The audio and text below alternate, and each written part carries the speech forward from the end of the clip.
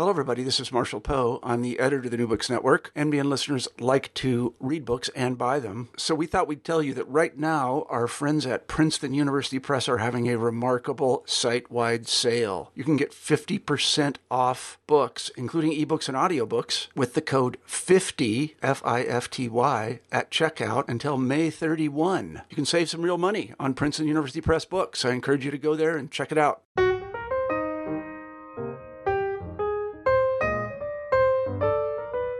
Hello, everyone, and welcome back to New Books and Biography, a podcast channel on the New Books Network. I'm Mark Clovis, your host for the channel.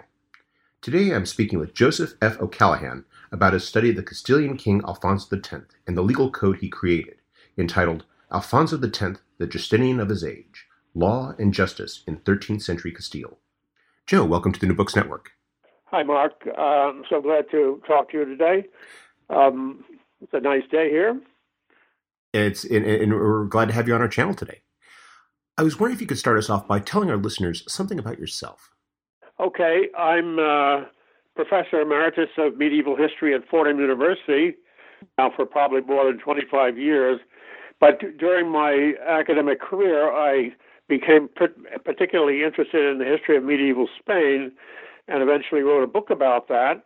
And in the course of writing that, I became interested in Alfonso X, who is known as El Sabio, the learned or the wise king.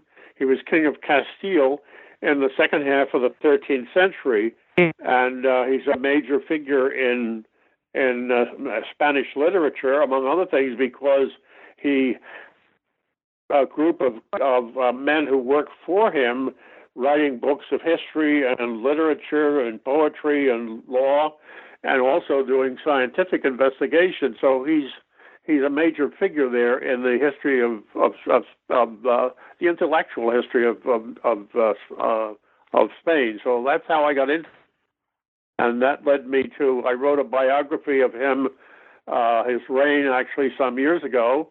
And then also I followed that up with a study of his work on the Cantigas de Santa Maria. The Cantigas de Santa Maria is a collection of about 400 poems in Galician, which is the language spoken in the northwest of Spain and in Portugal.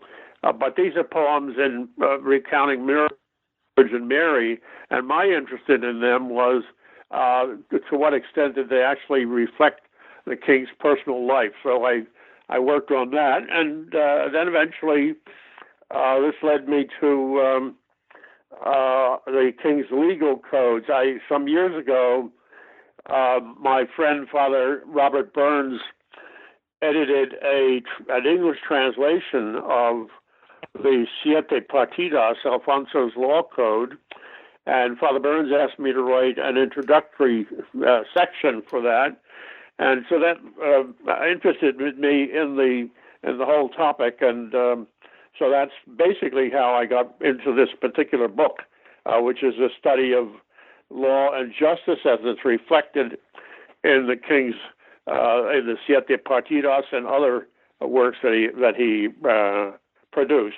And incidentally, when I say he produced, what I mean to say is that he had a band of jurists, most of whom were anonymous, who did the body work for all of that.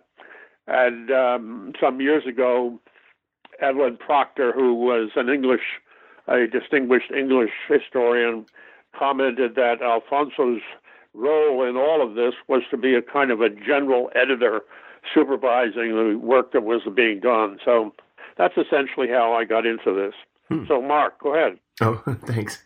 One of the things I thought was fascinating was the point that you make early in the book, in which you distinguish exactly what Alfonso's achievement is, because in studying medieval history, there are plenty of kings who are making laws, and yet, as you explain, there's a difference between kings who are issuing laws and kings who are crafting entire legal codes. I was wondering if you could perhaps elaborate a bit upon what distinguishes the crafting of a legal code versus just issuing laws, and how many legal codes preceded Alfonso's issuance of his.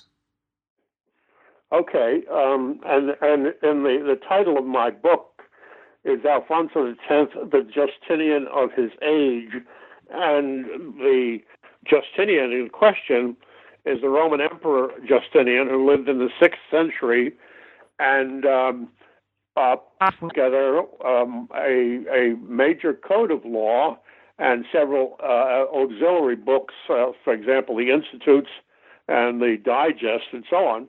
And that was essentially a major summation of Roman law as it existed at his time. And it's divided into books, and each book is divided into titles, and then each title is divided into individual laws of life and how the law applies to that. That was drawn up, and at that particular time, the Roman Empire had lost control over most of Western Europe. And so, for example, Spain, which had once been a province of the Roman Empire, was in the control of the Visigoths, who were one of the Germanic tribes that swept across Europe at that time. Finished. You may hang. Under the influence of many of the people, the Romans in Spain, produced a law code. It's called the Liber Judiciorum, or Book of Judges, or we simply call it today the Visigothic Code. But it's an attempt to summarize the whole body of law, and it reflects the outline of Justinian's titles and laws. And so that became the basic law used in the Visigothic kingdom. However, the Visigothic kingdom was overthrown by the Muslims early in the 8th century and effectively destroyed. However, the Visigothic Code still survived, and it was used as a law by Christians who survived in Muslim Spain, and it was also carried northward into the eventual kingdom of Leon, which came into being in the northwestern part of the Iberian Peninsula.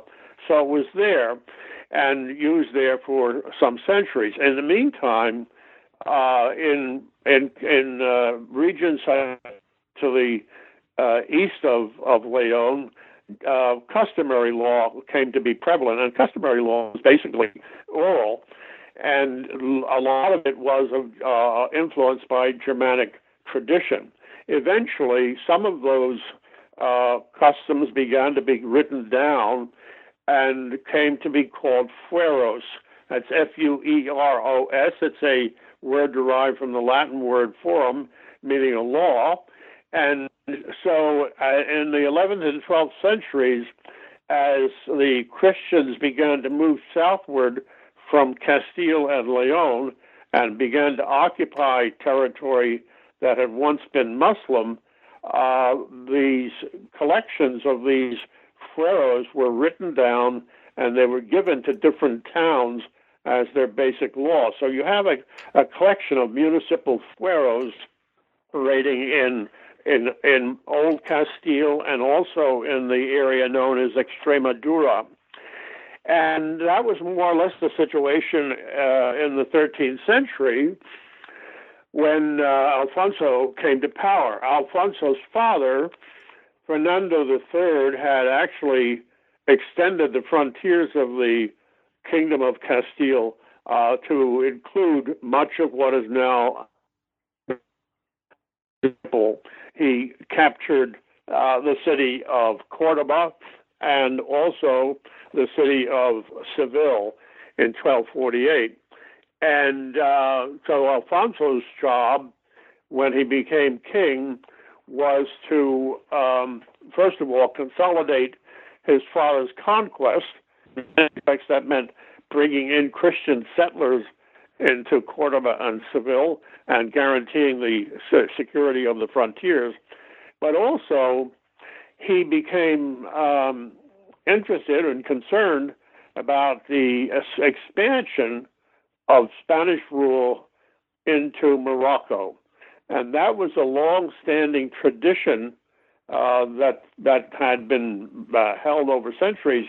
People believed that Morocco had kingdom. And so the notion was that somehow or other that should be recovered and reintegrated into the kingdom of Castile and Leon.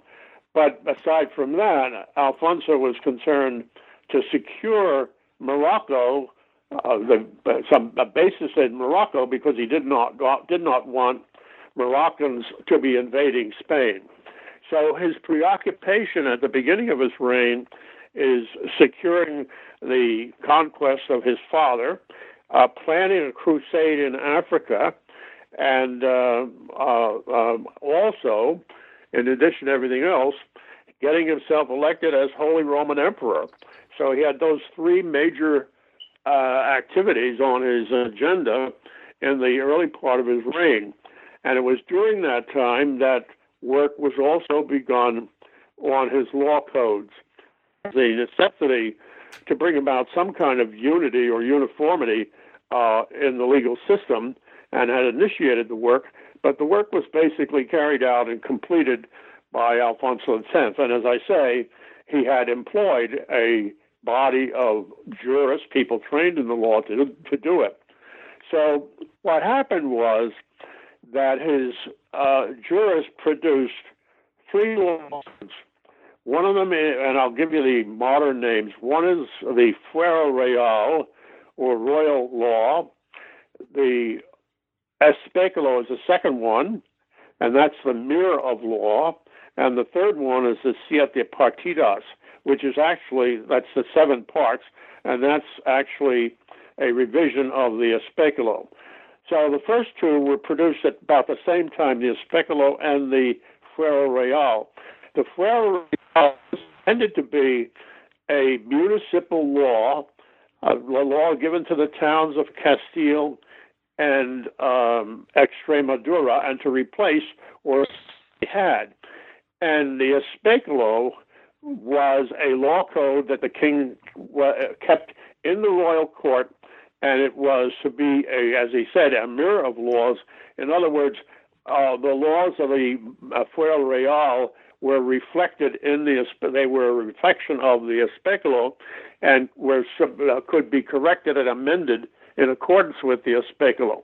However, while we have many copies of the Fuero Real, the Especolo survives today only, as far as we know, in one manuscript, and it's incomplete. It's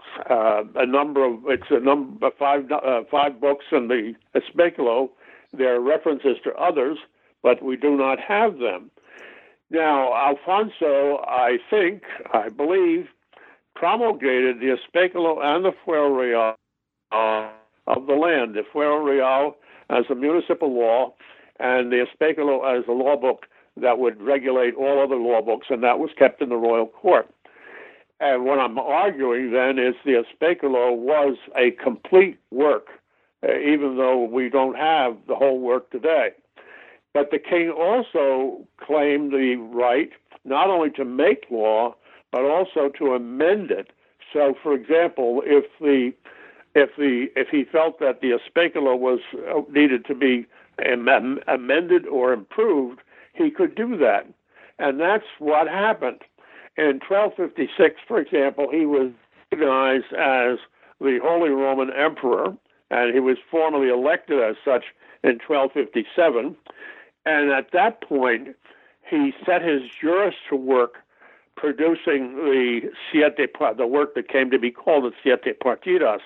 And the point of that was to emphasize his role as emperor. So that work was begun according to the text itself. It was begun in 1256, and it was completed in 1265. So the Siete Partidas, in that sense, is a revision of the Especolo. And as I said, because the Especolo had been promulgated, the king did not see the necessity to have the Siete Partidas promulgated as well. It was simply a revision, an extension, a completion of the Especolo. In 1348, Alfonso XI declared that the Siete Partidas had not been promulgated, and so at that point he gave it the force of law. and it has then since been accepted as such. But anyway, so the Siete Partidas then is the major law code that we're talking about. And the reason why I called this book Alfonso X, the Justinian of his age, is because if you look over the history of medieval law, we have Justinian's Code, which is a collection, a systematic treatment of law in all of its aspects. And then you have Alfonso Siete, which is also a comprehensive, systematic treatment of every aspect of the law. And I'll talk about the contents of that in a bit. But in the meantime, you have individual kings in different parts of Europe enacting specific laws on different topics, but not really producing a code in the sense of just, that's the reason for emphasizing that Alfonso is the Justinian of the 13th century, because his law code is a comprehensive, systematic treatment of every aspect of human life as reflected in the law. I should talk then, I guess, about the content of the Siete Partidas. Oh, please do. It's first of all, the king talks about it as the Libro, and but it becomes to be called eventually, toward the end of his life, he leaves it actually in his will. He mentions that he's leaving the Septenario to his successors, and that term septenario or settenario means a book divided into 7 parts, and that's how this came to be called the Siete Partidas. And it's, as I say, it's divided into 7 parts. Each of the partidas is divided into titles, and each title is divided into laws, specific laws. So the first of those books, or partidas, deals with the notion of law itself, and of course, first of all, it emphasizes the king and emperor has the right to make law. So then it describes what law is and what's the difference between law and custom and so on, the differences between written and unwritten law. And then most of the first partida is actually devoted to, it kind of borrows from or uses the books of canon law that were then current in the 13th century. The Decretum of Gratian, the work of Pope Gregory IX, the Decretals, and so on. So it summarizes most of that, and that seems kind of incongruous in a book of laws here for a kingdom, but I think Alfonso had a concept of law that was unified and saw this as part of the law, and also saw it as part of his responsibility as a Christian king to uphold and defend the Christian church. So I think that's the reason for including the canon law in the first of the partidas. The second partida is probably the most interesting. It focuses on the king himself. It focuses on the king himself and the members of his family, but it also draws on philosophy and theology. It borrows, for example, Aristotle, and it borrows from the Bible, a lot of quotations from the Bible, and a lot of other writers. It also uses the earlier writings of the Visigothic Code and people like Saint Isidore of Seville and so on. But anyway, in that he's talking about the role of the king, how the king comes to be, how the king is made. Incidentally, the kings of Castile were not crowned and anointed generally, as were the kings in France and England. The king is essentially acclaimed by the assembly of bishops and nobles and townspeople, and that's how he became a king. So he talks about the role of the king and emphasizes his relationship with God. He is God's vicar on earth. He rules by the grace of God, and his title is Alfonso, King by the grace of God. And the point of that is that he emphasizes that he owes his position to God's favor, and he is responsible to God for how he conducts his business. So that idea kind of pervades most of what he has to say about the fact that the king is much like the emperor. He has, in his own kingdom, he has the same power that an emperor has in his kingdom, and that he is responsible for the welfare and the common good of his people. And the common good is a consistent theme that runs through his work. That's his main job, is to foster the common good and to see to it that justice is done to every person. That phrase, being rendering to everyone is due, runs through all of the partidas. It's essentially what the king is concerned with. He in that initial partida, he also talks about it's the second partida, I mean to say. He talks about not only the king and what sort of person, how the king should conduct himself. He should be a person who is learned, illiterate, a person who is concerned about learning new things all the time, someone who is attentive to the saberes. The saberes, by that he means the sciences, all of the subjects of study that are useful for constantly be on the alert to learn new things. So he talks about that and how the king should conduct himself.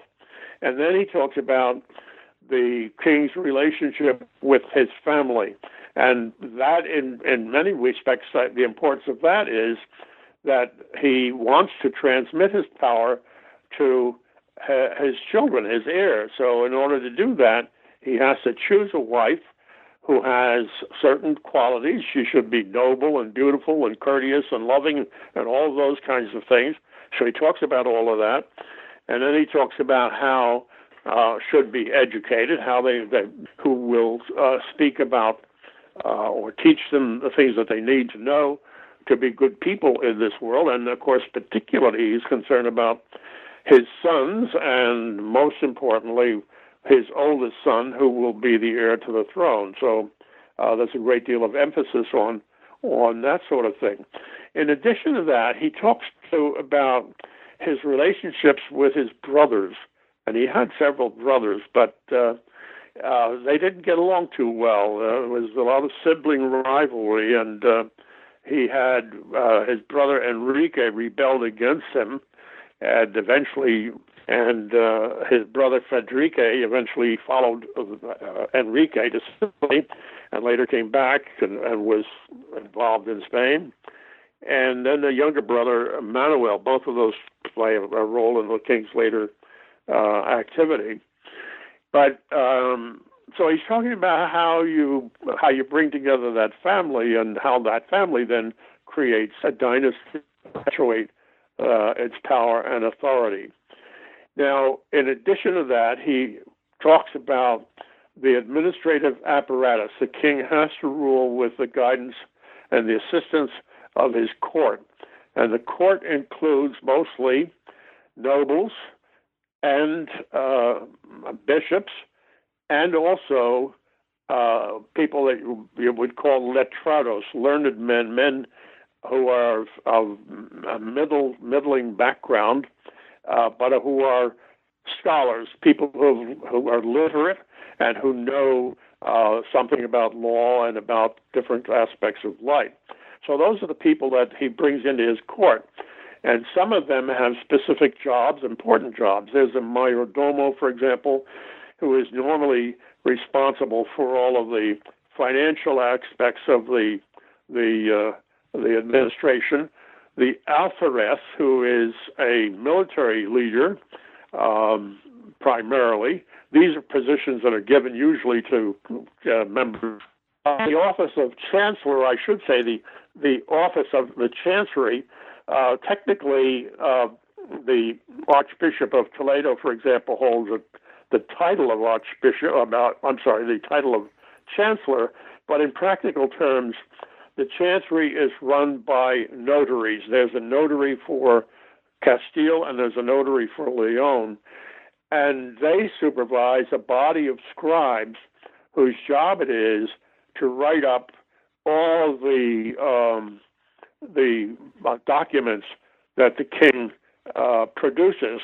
These include grants to churches, to monasteries, to towns, all sorts of stuff like that. All the public documents are written by the scribes.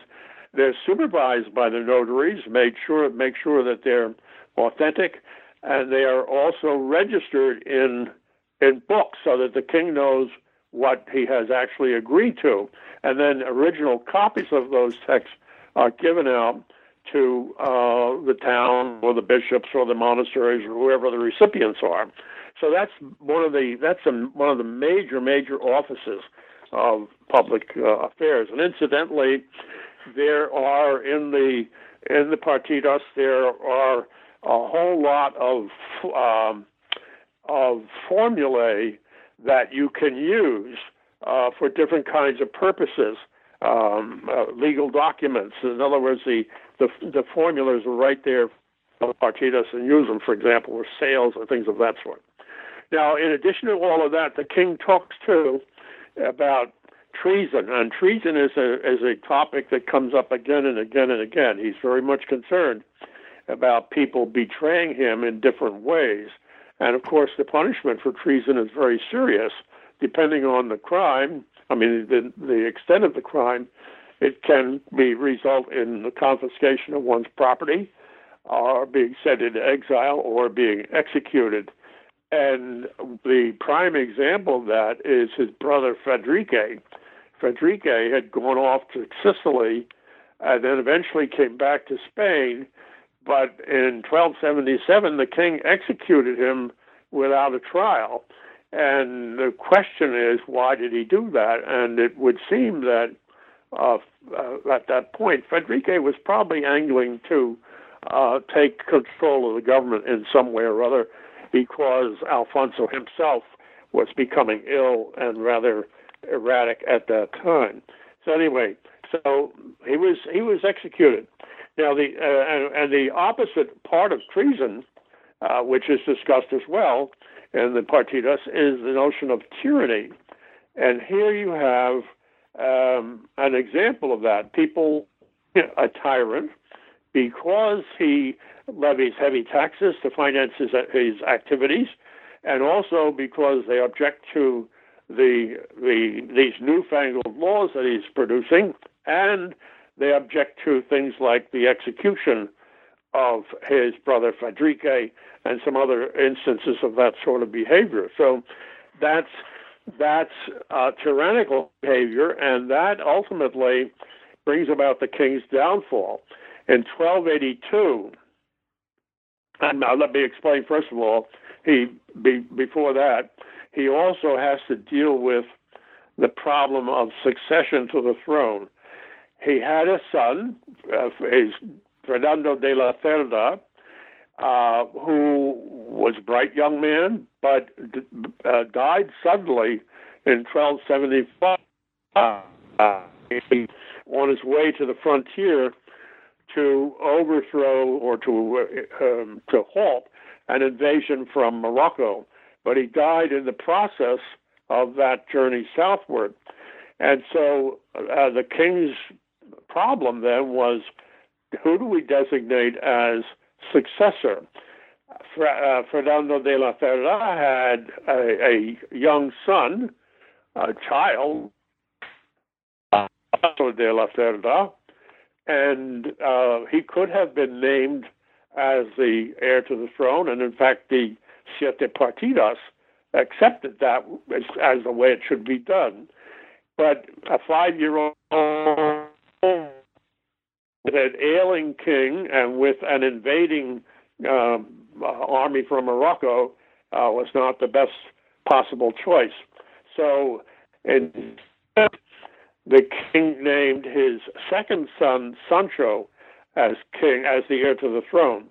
And Sancho had the backing of the king's youngest brother, Manuel. And that worked out okay for a couple of years. But then in 1282, Sancho decided to rebel against his father, and he did so because the father decided to divide the kingdom, actually, to make provision for giving parts of the kingdom to Alfonso de la Cerda and so on. So Sancho rebelled against him, and in 1282, with the support of Infante Manuel and the support of the Queen Violante, the estates of the realm dispossessed Alfonso X of royal authority. They let him have the title of king, but they took away all of the basic functions of kingship and transferred them to Sancho. And what that did effectively was to divide the kingdom and put it into civil war for about 2 years until the king died in 1284. So it's interesting that while he had worked so very hard to produce this law code that was going to bring everybody together in harmony, his violation of certain aspects of that law code eventually led to his own downfall. So, if I may interject, I had to say go that ahead. As I was reading your book, that was one of the things I thought was really fascinating about what you did, which is that you could simply have talked about the laws that Alfonso wrote, but what you do in the book, which I thought was really fascinating, was you integrated into those experiences of his reign, both showing the degree to which his conception, the provisions reflected Alfonso's experiences, and also how they came into play as his reign went on. So you're talking about basically the legal code as a living body that's the product of his, conception or the experiences of his reign, and not just, say, a distillation of ideas or something that was entirely abstract, which had no real grounding in the times in which they were written. Well, a law book is a book of regulations. And as everybody knows, you can have all the regulations you want, but then do you actually enforce them? And one of the things that I was concerned about in doing this was not only to talk about what was actually in this law book, but also to see to what extent could I show from other kinds of, and that I was able to do that in some instances, in other instances no. But anyway, what you have here, I talked about the notion of kingship and all of that sort of thing, but then you have the practical issues. For example, there's the third partita that talks about how legal process, how you bring a suit in court. And the important point there is that in the early Middle Ages, in a Germanic society, if you wanted to sue somebody, it was pretty much on your own to do that. You didn't have too much support other than from your immediate family. But with Alfonso, he emphasizes that the judges he will appoint the judges, and the reason for that is he wants the judges to apply the law in the Siete Partidas. He doesn't want them doing anything off the top of their heads or at whim or whatever. So the judges who listen to legal cases in towns and so on are appointed by the king. The scribes that record the work of the courts are also appointed by the king. And anyway, then he describes the the whole process. And basically, it's a written process. It's reflective, really, of the process used in Roman and canon law. So it's a written process, but it involves, for example, the presentation by the plaintiff of a written demand, and then a response by the defendant, and then the business is dealt with in a court, and the judge eventually has to listen to witnesses, if there are any, and sometimes that may also mean using an inquest. So an inquest is a major tool of the king for ferreting out truth about all kinds of issues. And what an inquest is you're bringing together a fairly large group of people from from a particular locality, and then asking them to state what they know about a particular issue. And on the basis of that, then the judge can make a decision. So inquests are a very important tool for the king, and it's also one of the things that people complain about. In 1281, for example, the Cortes of Seville complains about false inquests. In other words, they're objecting to the probing nature of these inquiries that the king is carrying out. And then besides inquests, you have the use of documents. You produce a document that justifies whatever claim you may have. The problem with that is, how do we know that the document you produce is authentic? And if it's the original document, it ought to have the king's seal on it, but it may not have that. It may be a copy. And then you can also check it in the registers that the king has kept of charters that he's issued. So that may work out okay. But anyway, on the basis of all that, then the court makes a decision. And if you are one of the litigants and you don't like it, you can appeal, and the appeal goes to the king, to the king's court, to the king himself. And of course, he's got professional judges in his court who hear appeals of that kind of stuff. So there's a lot of that. Incidentally, there's a long litigation involving the monastery of Oña, which is up in Old Castile, and they produce these inquests, and they have something like, I think, 100 people from the locality called in to give testimony about the issues in dispute. So there's that. You have that whole process. That how do you actually bring your case to court, and how is it solved? So the king works out all the details of that in the law code, and then the other parts of the code deal with the law of persons and the law of property, and that's reflective of a Roman comment that the law concerns persons, property, and actions, and the actions would be the court process. But anyway, so you have, under the law of persons, there's a whole treatment of the issue of marriage and family, children, legitimate children, illegitimate children, guardianship of children, all of those kinds of things. There's also something that's rather peculiar that is discussed there as well, and it's called baragania. And what that is it's essentially a form of concubinage. In other words, it's not a marriage in the traditional sense.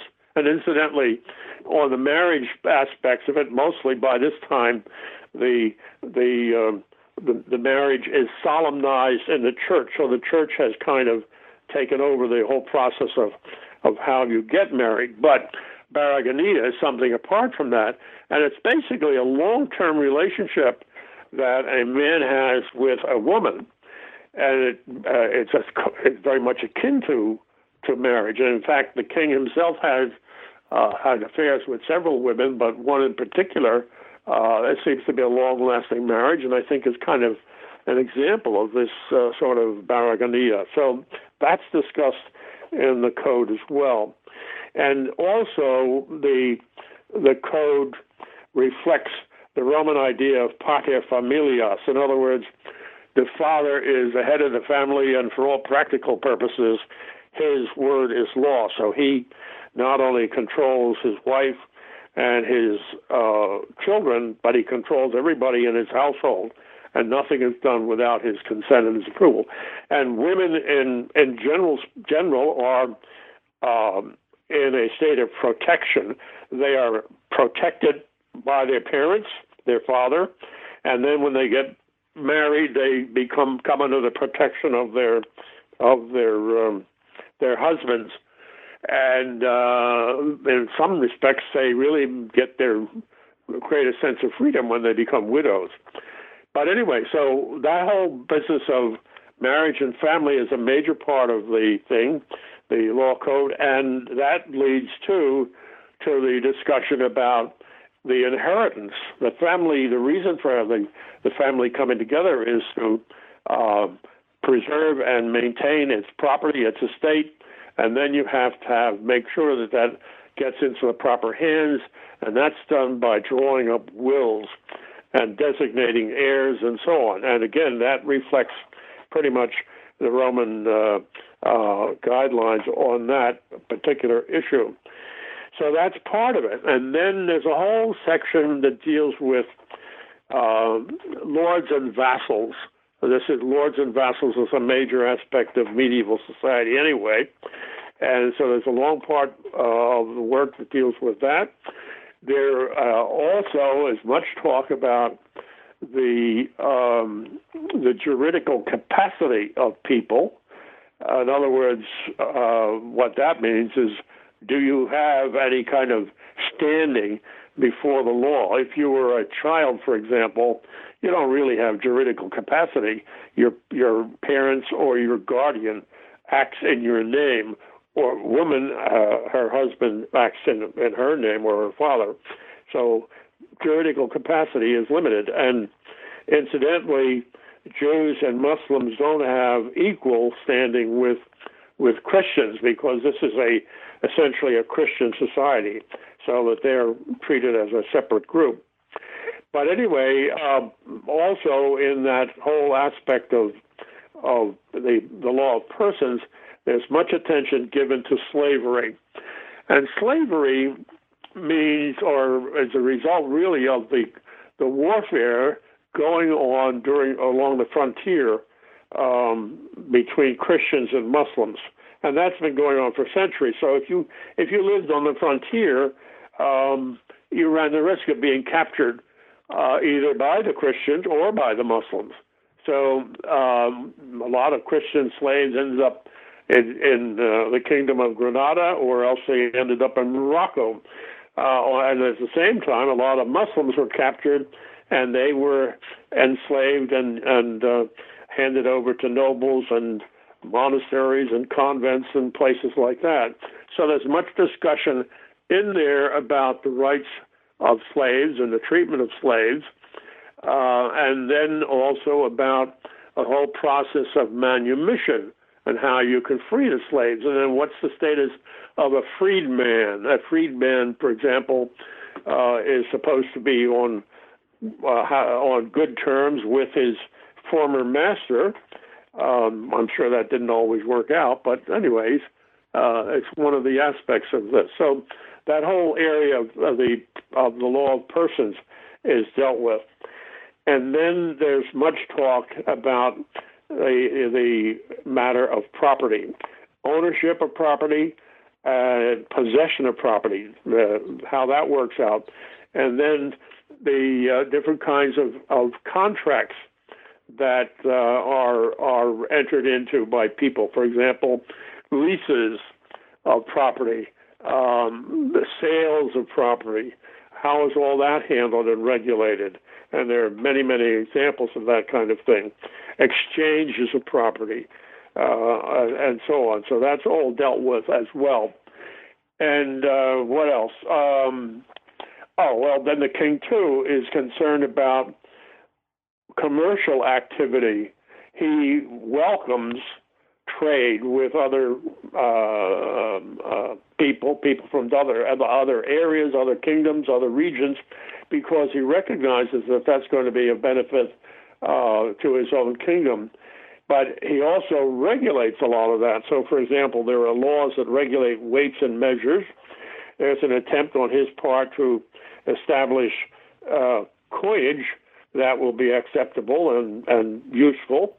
And he regulates money lending. Money lending was basically something that Christians were not supposed to. Christians were allowed to lend money, obviously, but they were not supposed to be taking interest or usury.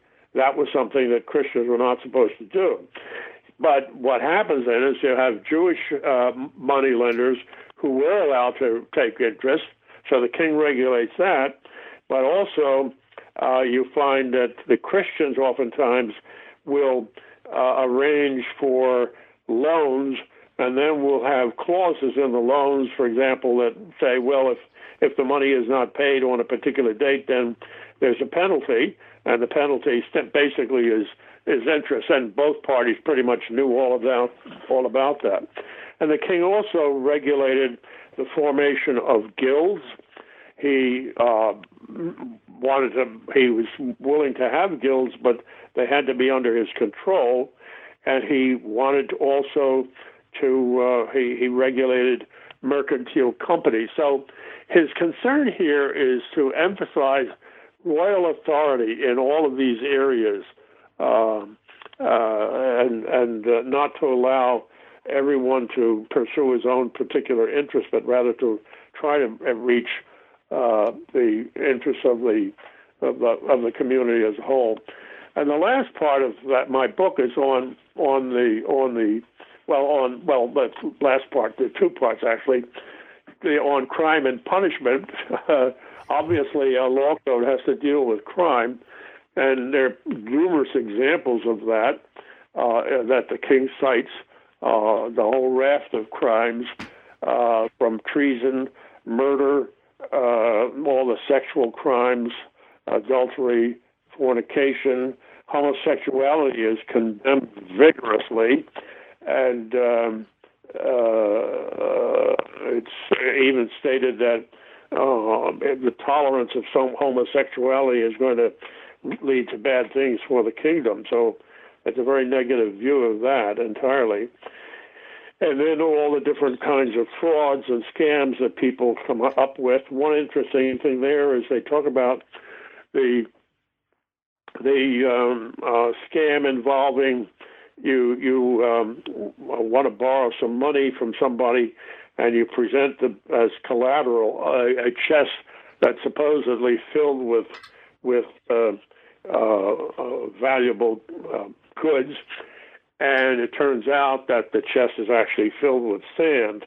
Well, that's essentially the scam that the Cid carried out against the Jews in Burgos. He needed money, and he did exactly that, and that whole notion is mentioned in the Partidas.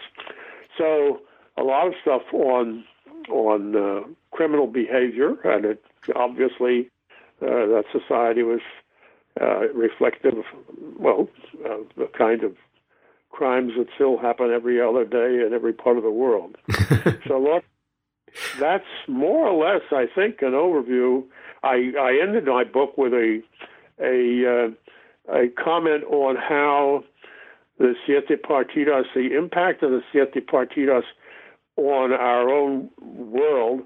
And what I would say here is that it's a law book that was obviously written for the benefit of the people in the Kingdom of Castile-Leon, but during the king's own lifetime, or shortly after his lifetime, I should say, there were attempts made to translate it into Portuguese and also into Catalan, and it had some impact on the development of law in those two areas.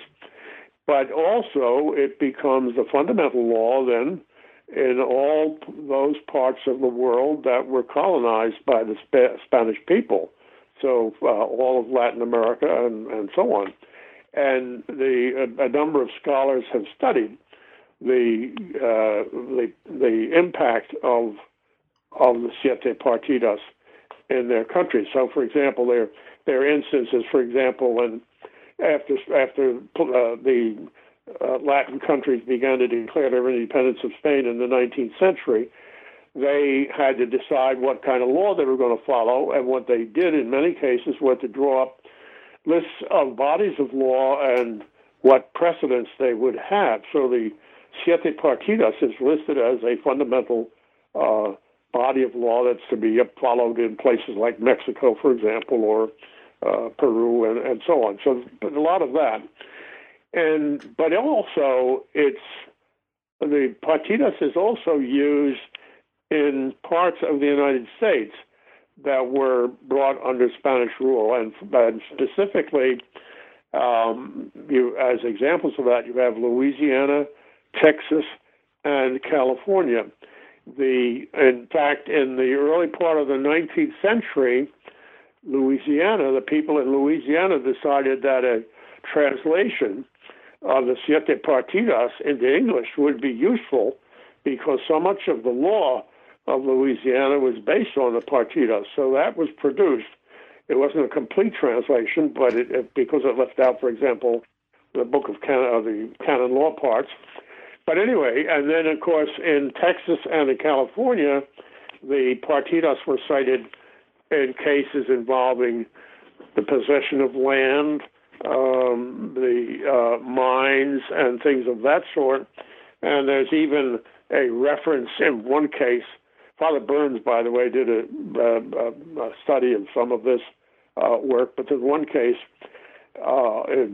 involving the Siete Partidas when it's cited by the Supreme Court Justice Rehnquist. He mentions in an opinion he wrote on this about the Siete Partidas.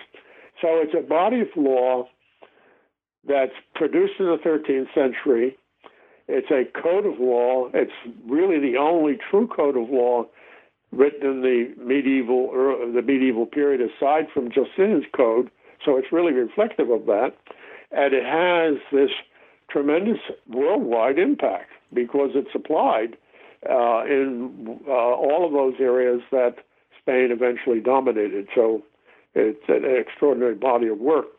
And as I say, the irony of all of this is that the king who produced it, Alfonso X, eventually fell afoul of the law because he violated it himself. He did not give due process to his brother, whom he executed without a trial, and that was held against him, and so on. So, anyway, what else can I say, Mark? Well, you've said it all. You've demonstrated just how comprehensive the code is and how much it covered, and also its considerable legacy. My only question remaining is, what are you working on now? I'm working on odds and ends of things. One of the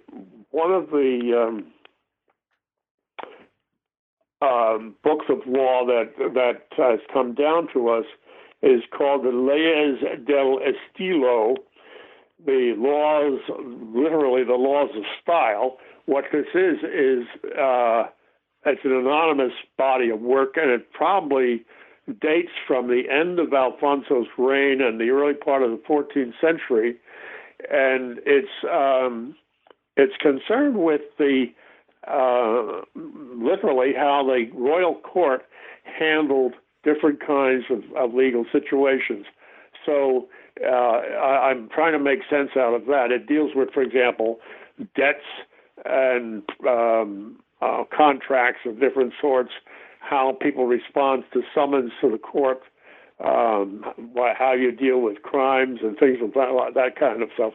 Also, it has a lot on the treatment of Jews. And I forgot to mention, by the way, that throughout Alfonso's codes, he's talking about Jews and Muslims, and essentially they are not subject to this code because they are recognized as having their own laws and being having the right to be judged according to their own law, and to follow. They're also allowed to be to worship freely, but their contact with Christians is limited in many ways, and particularly when you come into the issue of a conflict between a Christian, for example, and a Jew, or a Christian and a Muslim, then the balance of power there is on the side of the Christian.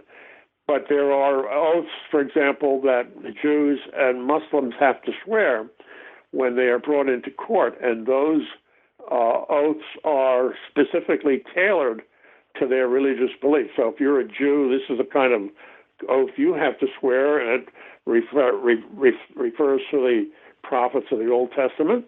And if you're a Muslim, that's another kind of code or oath that you have to swear to as well. So anyway, what I'm doing is trying to see what I can make sense of this collection of laws reflecting the operation of the royal court at the end of Alfonso's reign and the beginning of 14th century. And what I'll do with that, I have no idea. Well, it does sound like a very fascinating project, and I do wish you the best of luck with it. Joe, thank you very much for taking some time out of your schedule to speak with us. I hope you have a wonderful day. All right. Thank you very much, Mark. Appreciate this.